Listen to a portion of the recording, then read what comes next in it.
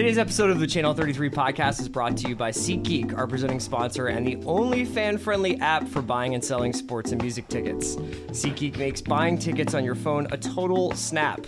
Just 2 taps, you can instantly buy tickets to an event that same day, have your tickets delivered straight to your phone, and enter the event without ever having to print a ticket. And if you can't go to the game or show, you can sell your tickets directly from your app in less than 30 seconds.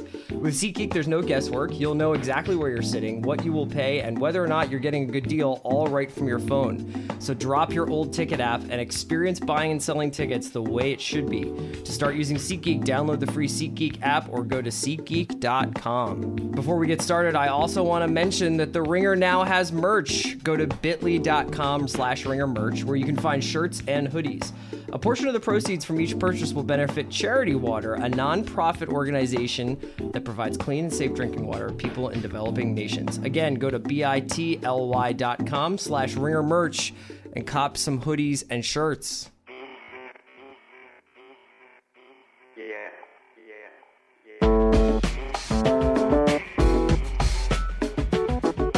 Hello, and welcome to Channel 33's soccer podcast. My name is Chris Ryan. I am an editor at TheRinger.com. And I'm Ryan O'Hanlon. I'm also an editor at TheRinger.com. And Ryan is one of our you are a chief soccer writer. Who's your competition? Kevin Clark. Yeah, it's true. And we've retired his number. He's gone forever. Yeah, this is Kevin Clark's testimonial podcast. No, Ryan and I are here. It's a post-Euros time of year. We're getting ready for the season unbelievably. Community Shield is August 7th. Is that real? It's crazy. How is that possible? The season itself starts the next week. Ryan, but now, I mean, the cool thing about this time of year is it is transfer season, which is a time for everybody with an internet connection to pretend to be experts on currency value, contract add-ons, agent fees, and financial stability of certain like multi-billion-dollar franchises. Amortization. Yeah, exactly. Before we get into transfer rumors and talking about transfers in general, let's just hit some news. And I think the big news coming out of the Euros, aside from Mark Wilmots finally getting fired, much to your delight, is obviously Roy Hodgson was fired or relieved of his duties, or he stepped down, however you want to put it, after England lost to Iceland in the Euros. And the news started immediately speculating on who would be his replacement. And for a while there, we almost sent Jurgen Klinsmann back over the pond to Europe, but instead, Sam Allardyce, most recently of Sunderland, is going to be taking over England. What is your take on Big Sam coaching England? First of all, I want to say it's a shame that the German-American soccer messiah could not add England to that convoluted title. That would have been quite the triple word score for him. Yeah. I honestly, I like the Big Sam. 2-year deal. Hire. 3 World Cup. You know, it's England are hiring a manager from one of the worst teams in the Premier League. That's one way we can look at this. Yeah, you could usually say that when you're talking about any team that Sam Allardyce has managed. That's true. No, I mean, he's actually had a couple of like 7-8 place finishes in the Premier League, right? Yeah, his Bolton teams were fun back in the day with Okocha. And I just remember Bolton like always breaking dudes' legs, fairly or unfairly. I just feel like I just did like a sea of Arsenal bodies. Well, yeah, they had that, and then they had like 1 or 2 guys who you liked watching to like paper over it. They had Jack Wilshere on loan when Owen Coyle. I remember that Bolton team was actually pretty fun. Sturridge was on loan there too. Oh yeah. Should we just make this a Bolton podcast? Are they in like the conference now? I don't even know. Yeah. But I like it. I mean, it's part of one of the big themes we talked about in the Euros is that, you know, international soccer is just really not home to any of the elite managers anymore. And to expect England to have hired some like Jose Mourinho level guy, I think is just completely unrealistic. And I think Big Sam knows, I keep calling him Big Sam like his younger brother like or something. Gary Lineker. Yeah. But I think he, you know, knows the English game well, and he does. Every team he's managed, he's sort of exceeded expectations in a way. That's partially because I think he takes a lot of low expectation jobs, and the England job is the exact opposite of that. Yeah, he takes teams in distress, solidifies them, makes them very hard to beat, starts every game with the idea that that's a point. Yeah. All you have to do is lose that point. And typically, you know, after a couple of years, he gets the best results and then the team tunes him out, / he starts to get a little ornery about how he wishes he could be buying bigger players or Yeah. looking for a bigger job. So it's been Bolton, it's been Newcastle, it's been Sunderland. West Ham. The thing is that England is a team in distress. Yeah. And it is a team that needs to be solidified, and it is a team that probably needs to be a little bit more cynical because they don't necessarily have the talent to play like flashy football. Yeah, and it's sort of a question of like what they want to achieve, right? Because I think in England they want to just win whatever competition they're in. That's like the ultimate goal in the back of people's minds, even if they're not saying it, just because, England is the home of the sport. Yes. That's in quotes. And the Premier League's there. But I think the thing is you really just want consistent performances. You want your team to sort of at worst meet your talent level, right? Which they didn't do at these Euros, and they seem to almost never do. I think that the underlying message here is Sam Allardyce would not have let us lose to Iceland. Yeah, exactly. Like even if somebody had to go down and scythe down an Icelandic player. And the thing is, if you don't lose to Iceland, then you're in the quarterfinals. Yeah. That's probably about where you are anyway, top 8 teams.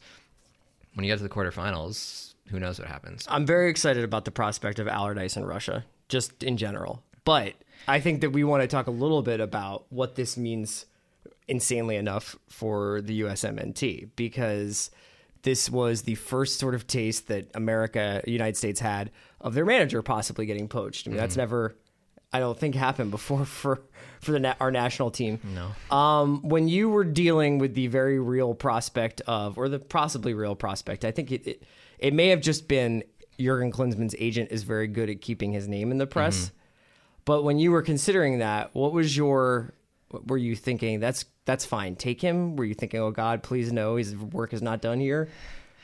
If I position myself as an American soccer fan, a realistic American soccer fan, sure. I would have wanted, someone to take him off my hands, because it does sort of seem like the people that are most invested in Jurgen Klinsmann are the people at the top of U.S. soccer, and like no one else in U.S. soccer. I think he sort of came in with all of these sort of high-minded ideals for how to fix American soccer, which is fine, but like the American soccer problem is, at once we have all of the resources in the world, but at the same time, we're such a big country that it's so hard to get your arms around those resources and develop players. And Klinsmann is just like, he's sort of an idealist. He's not, the most nuanced, intelligent in a nuanced way person you'll meet. And his game-to-game tactics are just not good. I think he would have been, in a weird way, perfect for England. First of all, he's a personality who probably could have handled the pressure of the media. Second of all, I think he's in some ways the flip side of the coin of Sam Allardyce. He's somebody you bring in when there is talent there already, and there are players who kind of know what they're doing but need to just feel good about the project. Yeah. He's like a great cheerleader, but I don't know that he can make an average midfielder above average. Exactly. I think he can make an above average midfielder feel really good about who he is. Exactly. I mean, there's the thing that we can conflate is like, the manager of the U.S. national team is not the person overseeing the development of Klinsmann is, because he's the technical director, but the specific manager of the U.S., his job is to just make the national team perform at the highest level, right? He's not necessarily developing this deep embedded soccer culture within the country, and Klinsmann doesn't do that. The results of the team are roughly the exact same as they were under Bob Bradley. And the U.S. wants a guy that can help the talent level of this team punch above its weight, right? Right. Which Klinsmann just isn't. Maybe with a talented team, Klinsmann can kind of do the Will Motzi and roll the ball out there and just Or he could just get somebody who, like a Yogi Love, who understands tactics maybe a little bit better, and Jurgen's job is to put an arm around the guy and say, like, you're the best right back I've ever seen. Yeah. You just have to find it within yourself. Yeah. I don't know if that's actually what happens. Okay, so that's the manager's side of things. Yes or no question. Okay. Is Jurgen Klinsmann managing the USMNT in Russia in 2018? Yes. Okay. But Is that his last tournament for us? Yes. Okay. His contract goes till 2020, I think? I think it's through 2018, but I 2018. Okay. The other big news right now in world soccer is the ongoing transfer saga of Paul Pogba. So Pogba is the French midfielder who plays for Juventus in the Italian Serie A. He is probably the most coveted for sale player right now. I mean, to the extent that Juventus wants to sell him. You wrote a piece before the Euro started about Pogba and how there is usually a ripple effect signing, right? About how every summer there's a signing that can change the league the player is leaving, the league the player is arriving to, and all these teams around it, because these teams have to change their shopping lists based on what's happening. And we're seeing like an incredible arms race happen in England right now because of all the managerial talent. There's a lot, like, these guys are really good recruiters. It looks like Manchester United is going to get Pogba, which is hysterical because they let him go for free, and now they are paying, in some reports, upwards of 100 million euros for him, with a 220,000 per week salary, I saw. This has been an incredible story. Pogba's in Miami playing basketball with Romelu Lukaku. His barber apparently tweeted that he was going to be sold to Manchester United imminently. Instagrammed. Yeah, Instagram. I think. He's definitely the ripple effect. Let's talk about some of the ripples, okay? Do you think Paul Pogba is the kind of player that puts United in the top 2 for the Premier League? I don't know if he puts them in the top 2 immediately, but I think he puts them like well on the path to being where they want to be, which is back in the Champions League and next year and back, atop the Premier League sooner rather than later. I think, the rumor is what, 100 million pounds. Is it pounds? So I don't even know how much a pound is worth anymore. That's like basically like $30, right? Exactly. So it's like it's a deal. That's like what the two of us would cost on the open market. But I think that's if Juventus wants to buy me with the proceeds from this, Sure. they they could buy both of us and it wouldn't like adversely affect the team at all. I'll get Rosetta Stone. I'm happy to learn conversational Italian. That's the only thing that's keeping you away from being in Serie A. It's a lot of money, and I think the way it's set up with incentives or whatever, or performance-related bonuses, would make it the highest transfer of all time. And I think that is partially because Man United has to pay that amount of money to get this quality player. Because they're outside of the Champions League. Yeah, they're outside of the Champions League, and he's, like you said, he's the best player available. I think that this is as good of a place as any, I'm sure that if anybody's listening to this podcast, they probably have like at least a vague idea of how transfers work. But Pogba's transfer is like illustrative of it's a good way to say like why would somebody want to leave the multi-time Italian champions who regularly are in the Final Four of the Champions League. Yeah. He's got good money. He's living in a nice city in Turin. Like, why does Pogba want to leave, especially to go back to a club he's already left once? So there's obviously a couple different things at play here. You might want to leave because you want to get better wages, because you can be offered a higher wage packet. There's more money in TV in the Premier League than there is in Serie A. Frankly, there's just more intensity, I think, surrounding like scrutiny in terms of international television audience surrounding the Premier League. Yeah. So you get that increased international exposure through Champions League or higher profile domestic games. Liverpool, Manchester United is going to be a very watched game, regardless of the fact that neither of those teams is in Champions League. And this can lead to more valuable endorsement deals, which is obviously something Pogba has been exploring. The Adidas commercial he shot with Pusha for America. He is trying to make himself a known quantity throughout the Western world. Yeah. And beyond what he's trying to do, he's got a very powerful agent. What's his name? It's Mino Raiola. Yeah. And that's also Zlatan Ibrahimovic's agent. And that's where you have to really consider the role of the agent in these negotiations and in these deals, because without saying anything positive or negative about them, there's really not a lot for an agent to do unless the player is transferring. I mean, I'm sure there's plenty of psychological and like maintenance stuff that you can do, but those guys make their bones getting fees for pushing through transfers. Yeah, and because of the transfer structure, it's just like you don't hear about as often as you do in American sports about players' contracts. You know? Like you don't hear about how Stephen Curry is the biggest bargain in the NBA and what are the Warriors going to do once his contract's up. You don't hear about that in soccer, and that's what the agent does in American sports. I can't even begin to speculate how many transfers are like the work of an agent just wanting to move his player so he can skim some money. And quite frankly, are the work of an agent from soup to nuts. Yeah. Are the work of an agent going to other teams and saying, what about, would you be interested in my client? Would you be, what kind of role would my client have on your team? What kind of wages would you be able to offer? What kind of opportunities in terms of endorsements or sponsorship or image rights are we talking about? Would he be the person on a billboard saying, welcome to Manchester? Yeah. And if you want to see an example of this at work, and I'm not even implying anything nefarious, but think about what just happened in the States this summer.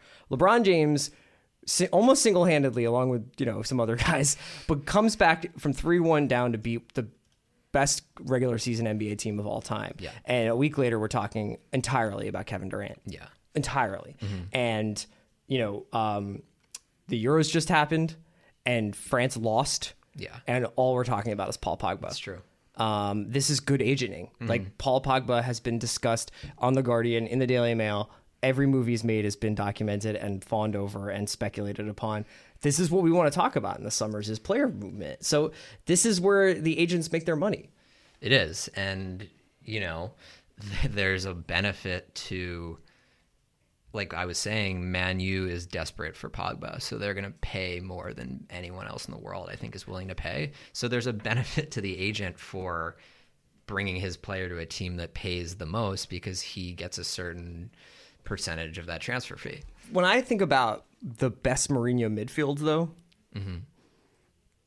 Pogba doesn't seem like a typical Mourinho midfielder. He seems like much more of like an improviser and a freelancer. Yeah.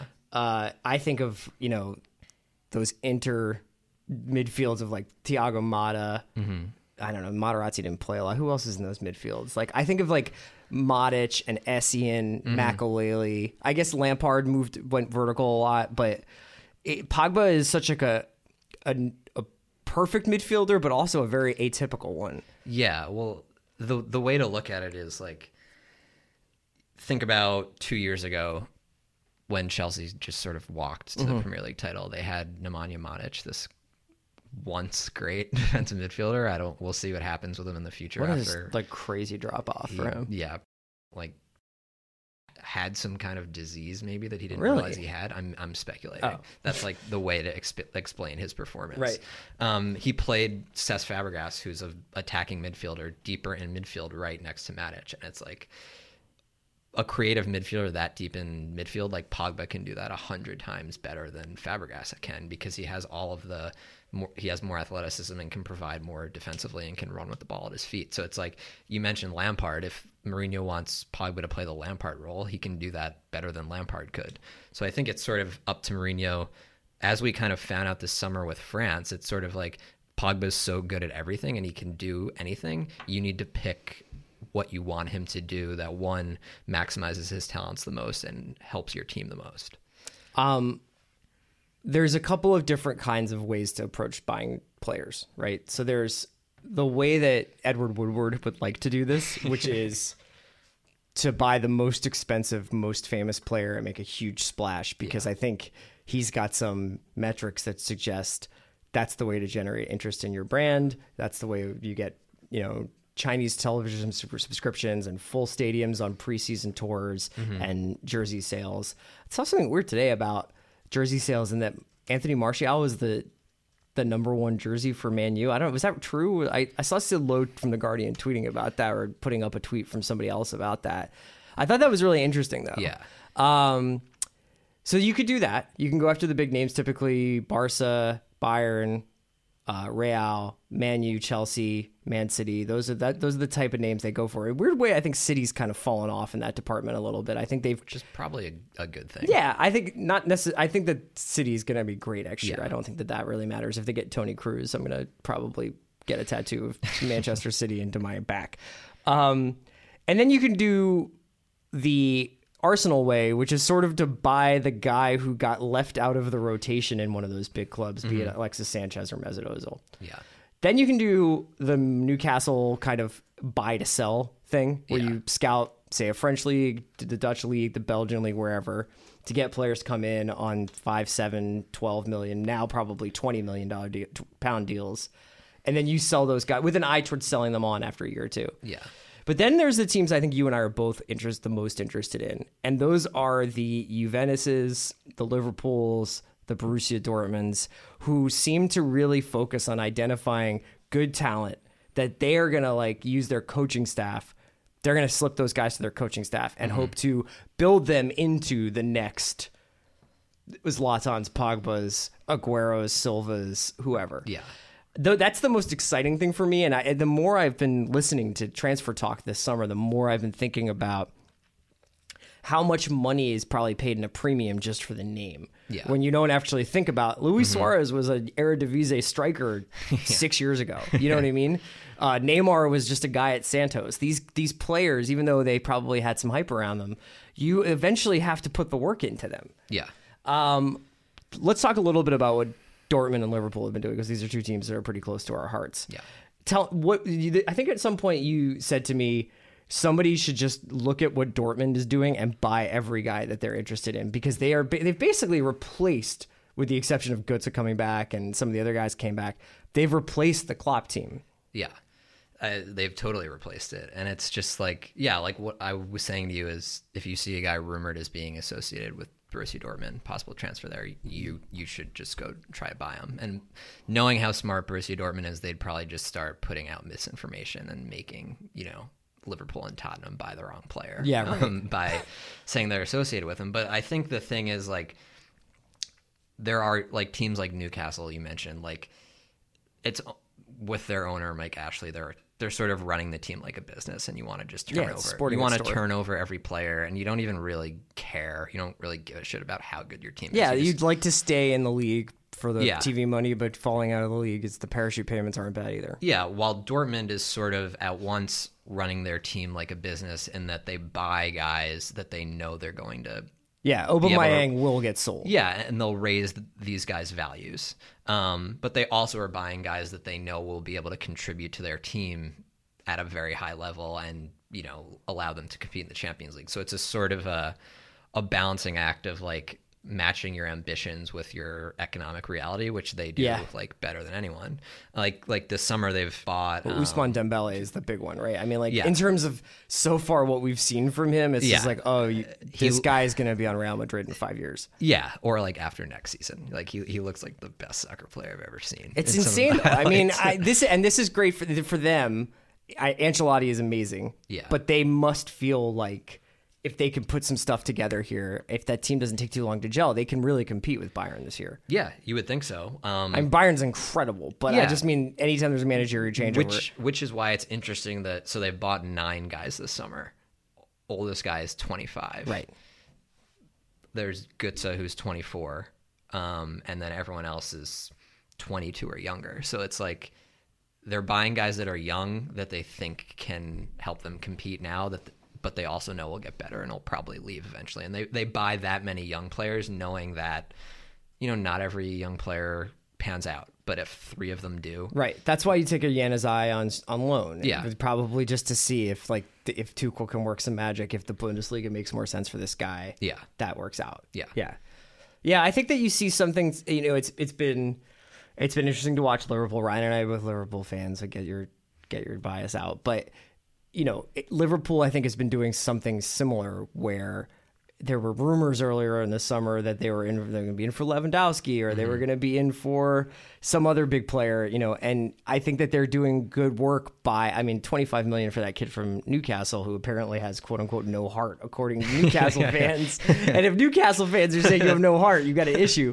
But, I think that Wijnaldum is like a good example of a kid who has just pretty much nowhere but up to go. Yeah. And you can do a lot of different stuff. The other thing about what Dortmund and Liverpool do is that with United, we're like kind of a little in the dark as to how they're going to line up. And it seems like it's a collection of names that Mourinho is going to have to fit into positions. Yeah.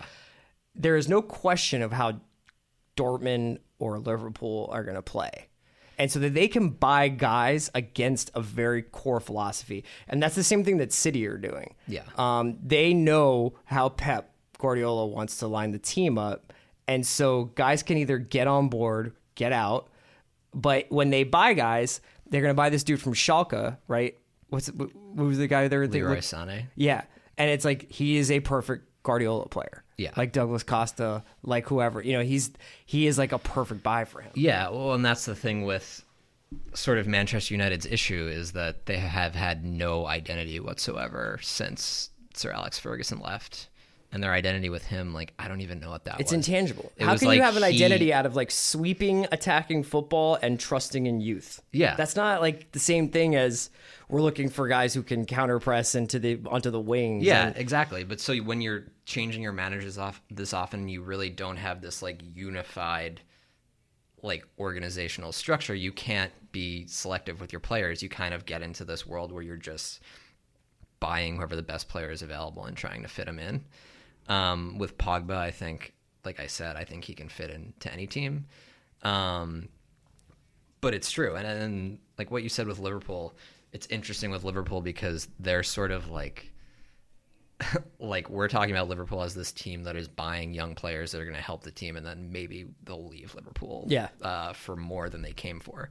But Liverpool's also just plucking players from teams below them in the Premier League. So there's this like hierarchy where a guy goes to the Premier League, then he goes to Liverpool, and then he goes to maybe Man City or a team like that. The key in European soccer is big bank eats little bank, and you just have to you have to hold on to your players for just long enough to either get the best possible price or win the most amount you possibly can. I mean, Leicester City is being like taken apart even if Mahrez stays. Yeah. They've lost Conte. They've lost their director of recruitment to Everton. We'll get on to Everton in a little bit. And they are, and Mahrez people are kicking the tires on Mahrez. Vardy didn't wind up going, but this is going to be a different team, you know, but they had something where they were like, we're going to get Drinkwater, Simpson, Mahrez, Vardy, Huth, Morgan, and Schmeichel, and that's going to be the spine of this team that we're going to play pretty much whenever they possibly are healthy. That will be the spine of the team. Yeah. And they won the league. And they're going to be in Champions League. They do not nearly have probably the depth to play in Champions League and in the Premier League and in domestic cups. Yeah, not but yet. Even a team that wins the Premier League, there's a bank coming to call their note in. Yeah. And that's what you have to do. I mean, this happens to Arsenal even. I mean, Arsenal's in the Champions League for the last 15 years, and it happens to them. Yeah, I mean, there's a bank above every team other than basically Real Madrid. Yeah. Barcelona. Yeah, because PSG has to deal with the competition factor. Yeah. PSG basically has to deal with guys getting bored. Yeah, they can essentially like I don't know if PSG's ever winning if Real Madrid and Barca also want the guy PSG wants. One, I don't know if that player would even want to go to PSG. I mean, it obviously depends on a lot of personal reasons behind why you go where you go, but like ultimately, like Barcelona and Real Madrid are still always. I don't have the figures in front of me, but like I guarantee you that more people watch La Liga than Liga across the world, and you have to know that. Yeah, it's not even close. Yeah. Let's talk a little bit let's do some fantasy shopping for some teams here. Okay. So I want to talk about like this idea that we'll play transfer matchmaker, and we're going to pair teams with players. So why don't you go first? We have like about two each, and we'll wrap up with this. Okay, my first one is James Rodriguez of Real Madrid transferring to Arsene Wenger's Arsenal. I partially suggest that as a joke because that's sort of been the Arsenal transfer over the past 2 or 3 years, which is really not a bad strategy of you realize that Real Madrid and Barcelona can only play 11 players at one time. So there are going to be players that are good enough to play for those teams, but they get unhappy because they don't play. So they signed Mesut Ozil from Real Madrid. Then they signed Alexis Sanchez from Barcelona. And now it seems like James Rodriguez is the latest sort of victim of that top of La Liga churn. And he's available to buy. It would be kind of insane if they bought him because they have 1,000 attacking midfielders and just throwing another one in. But Arsene Wenger loved him during the World Cup and he couldn't stop talking about him. So I think it would be the kind of move that would inspire a lot of Arsene LOL. That's so Arsenal reaction. Are they makes me happy. Keeping Walcott and Chamberlain? Sure, keep them all. Keep Wilshere, keep Cazorla, keep Ramsey. Keep Ramsey. Keep Ozil. find something for Iwobi to do, and Giroud is still the only pure striker you have. Yeah, just don't buy a striker, because why would you buy a striker? Because if you bought Lukaku, you might win the league. No, exactly. And this is sort of, it gets at the larger point of Arsenal they buy guys that seem like the same sort of player. Yeah. And is that, I don't know if that's because those are the best values you can find at attacking midfielder, and it's impossible to find good value at striker because the position is such a premium. Right. But then it's like you get into the idea And he of, like, probably feels like he can move James Rodriguez all over the field too. Whereas Giroud can only play at the top of a formation. He probably feels like James Rodriguez could play 3 different positions. Yeah, exactly.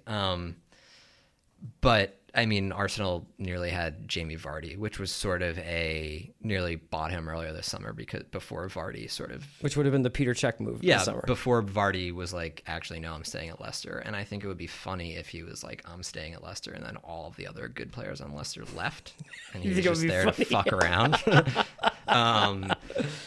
But that sort of signaled like a departure from their typical buy a younger-ish player and develop him model. But I don't know who the guy is then that you buy, the older striker that you buy. I mean, I guess for Arsenal, Higuain or someone like that. But Higuain, before he turned into Satan, Benzema was a real big Arsenal rumor target. The thing is with guys like that now, you wouldn't buy that guy because you're inevitably going to have to give him a long contract to entice him to come. And the last 2 or 3 years, you're paying a shitload. Well, the of money. hard part is, I think, and Ted Knutson talked about this on his podcast, but the tension at Arsenal used to be that they were so good at developing young talent that they almost didn't have to work. I mean, they could move on Henry or even Fabregas, even if it was against their will, or Clichy or Sagna, because there were these guys nipping at their heels trying to get in the team from the youth. Yeah, the youth squads, and now like Iwobi's really good.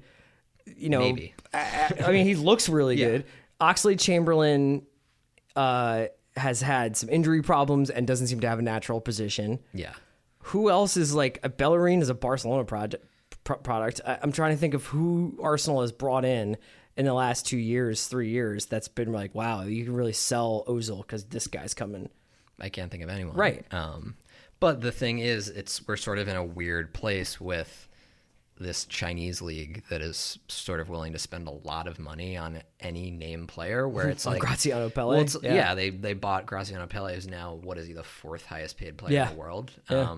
I think Hulk's probably high up there too, and he's another guy got bought. Yeah, so it's like there is a sort of risky move you can make if you're Arsenal and you buy this guy that his contract is going to be like an albatross the last 2 years, and you might be able to offload him to China. So it's sort of like gives you an incentive to take a little bit more of a risk. Well, and speaking of those risks, the interesting thing about transfers this year, and the interesting thing about transfers in the Premier League specifically, is the sliding scale of where managers are in the arc of their careers at these clubs. Yeah. So Guardiola, Conte, Mourinho all need to show results, but all have a little bit more slack than usually they would have. Klopp also has a lot of house money after the Europa League final. Just got a new contract. Yeah, and everybody just thinks that he's the bee's knees. Yeah. But Wenger's gone in a year and a half. Yeah. Probably. Yeah. And Wenger was flirting pretty heavily with the England national team job and was allegedly the number one choice,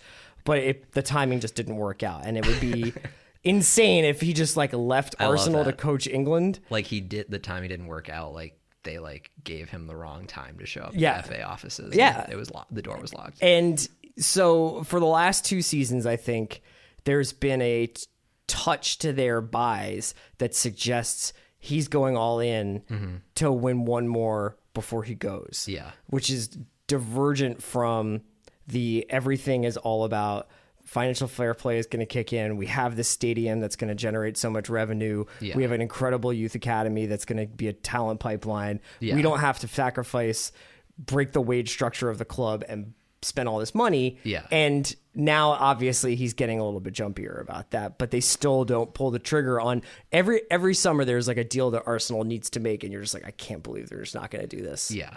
And who knows? Maybe Granit Xhaka is that guy. For me, Everton is your favorite team. Not my favorite team, but is a new player in a slightly. I think they are jumping up with some new ownership. I believe from Iran, are jumping up a a little bit in terms of their spending power. And I think Koeman's a good manager. At least he proved so at Southampton. Southampton is just basically like Southampton makes and the world takes. Yeah. I think that they could use a really special attacker right now. And Julian Draxler is a German player who's been linked with Arsenal pretty heavily, but is another guy who is like, is he a striker? Is he a winger? Is he a 10? Yeah. I would love to see him on Everton. I would love to see him be the focal point of an attack for a Premier League side. I think he's an excellent player. He's still really young, even though he's one of those guys who's 22. been in transfer rumors for like 4 years, it seems like. Believe he's on Schalke. Used to play for Wolfsburg. He's on Wolfsburg. He's on Wolfsburg. Used to play for Schalke. And I think he would just be an excellent player. Is Deulofeu still on Everton, or did he get moved back? What happened with him? I believe he's still there. But yeah, you saw how I think a lot of Everton fans were frustrated with how little Deulofeu played last year, because whenever he played, he would, one, it was fun to watch, and two, he would make shit happen. To use a technical term. I think if, we saw last year West Ham bought Dimitri Payet, who ended up he's one of the best attacking midfielders in the world, and that was sort of like, okay, this Premier League having money thing is real. Yeah, because they were also like, you know what? I think he's 27, right? 28. 28, and they're like, this is not a guy with a ton of resale value, although arguably I think you could probably get like 40 million for him now. Yeah.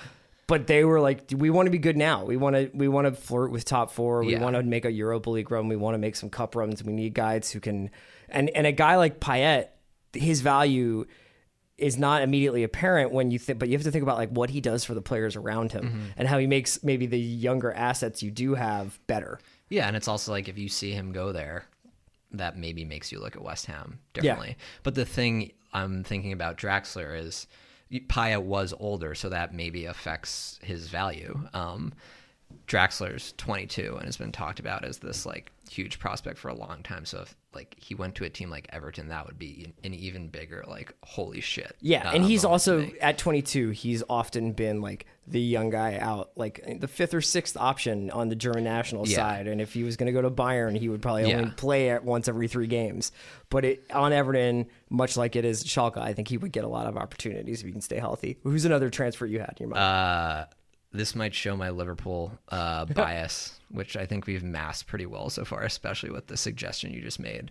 I think Christian Benteke to Crystal Palace, or dream on, insert any other sub top 7 Premier League team, would be a great move, just because I think he didn't have a bad season at Liverpool. He just didn't fit in with what they did. He still scored goals at the same rate. He scores about a goal every 2 games, so half a goal per 90 minutes, which is a very good number for a team that's not in the top 5 of the Premier League. But he just didn't fit in the system that Klopp wants to play. He doesn't press, and he sort of needs people to just feed him the ball.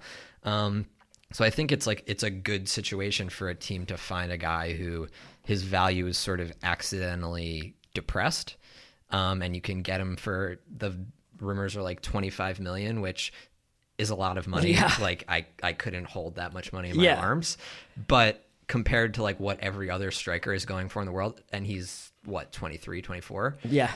A proven guy who's scored a bunch of international level scorer. Like, to get him for that price is sort of a steal. This is where the passion of certain teams kind of works against them sometimes, because I just know from listening to the excellent Anfield Rap podcast all year that Liverpool fans think Christian Benteke is a bum, and it's hard to foist a bum onto another team. You have to convince Alan Pardew that this guy is going to be a 20-goal scorer for you. Yeah. And it's difficult too. The other thing that's funny is that there's so many weird little rivalries within the Premier League that Liverpool can't buy Ander Herrera, and Arsenal is not going to buy Eric Dyer. I mean, they would never be able to buy Eric Dyer, even though technically I bet they could go and offer 60 million for him if they wanted to. Yeah. But that would never happen. And it's funny how sometimes fan bases or allegiances or rivalries can work against these transfers. Yeah, and it's sort of just, one, it talks about how Liverpool kind of doesn't have any leverage with their Benteke negotiations, because like everyone knows he's not going to play at all. Right. But it also sort of highlights how so much goes into like every transfer that we can never like look like it's so easy to look at a transfer and be like, oh, this player went for 10 million, but then this other guy went for 8 and he's so much better. Why didn't they just buy him? It's like every deal, there's so much that goes into it that you can't really just compare. Yeah, it's length of contract, it's nationality, it's international, you know, it's all sorts of stuff. Yeah. My last one is what Juventus should do with their 100 million. I would love to see them get Toni Kroos from Real Madrid. I don't think that's going to happen. How much is he worth according to his brother? I think it's way more than Pogba, right? Juventus has just had a really great history of having wonderful central midfielders going back to Platini, I'm sure before them, but Pirlo, Pogba. Yeah. It would just be strange for them not to have like an expert in the middle of the park. Yeah. I don't know why, but I just find like the Juventus team, like the colors and the stadium and the history of the team to be like maybe not romantic, but really enigmatic. And I think Kroos would be an incredible inheritor of that legacy of like cultured midfielders. Yeah. He's one of my favorite players to watch. He is a bit of a dickhead, but I do think that he would fit in on that Juventus team. And I just think that it's going to be funny because like after all the buying and selling and moving around, I just have a feeling Juventus will probably be in and around the Final Four of the Champions League again next season. I mean, as long as they can keep Bonucci. They always are. They're almost like Dortmund, but at a higher level. Yeah. Somehow it's like they're sort of the team that everyone looks at and they just nail. It's like, oh, how'd you guys get Dybala? Yeah. Like the difference between them and Dortmund is like Juventus gets someone like Sami Khedira or Carlos Tevez for cheap because they know that they're either out of contract, so you just have to pay for their contract, or for whatever reason their value's a little lower than it should be. Or for Juventus, like they're fighting for to win the Champions League, so like an older Tevez is worth more to them than is to another team. So they mix that in with like buying Dybala, who's like looks like the next young great striker, and nailing every purchase they made. Like they bought Pjanic from Roma, who's a very good center midfielder. They just got Benatia from Bayern Munich, who like most people think is good. I still don't know how to rate center backs despite watching as much soccer as I do. It's really hard. Yeah. It's a lot of it is based on the defensive midfielder. Yeah. So it is like, it'll be sort of a bummer to see Pogba leave Juventus just because he seems to like have like an identity with that team. I'm excited to watch more of him though. Yeah, exactly. And like have him be like more of a present personality. And I'm glad he's not going to Real or Barca. Yeah, I agree. I mean, it's terrible that he's going to Manchester United. Let's not skirt by that. But it's going to be a lot of fun to see what they do with the money just because they're so smart with it and they always seem to do the right thing. So that'll be really interesting to watch play out. All right, Ryan and I will be back probably with another transfer pod before the beginning of the Premier League season, and then we'll probably do a Premier League preview in early August, maybe after the Community Shield, because we'll have to devote all of our attention to the Community Shield. Yeah. Until then, I'm Chris Ryan for Ryan O'Hanlon. Thanks for listening.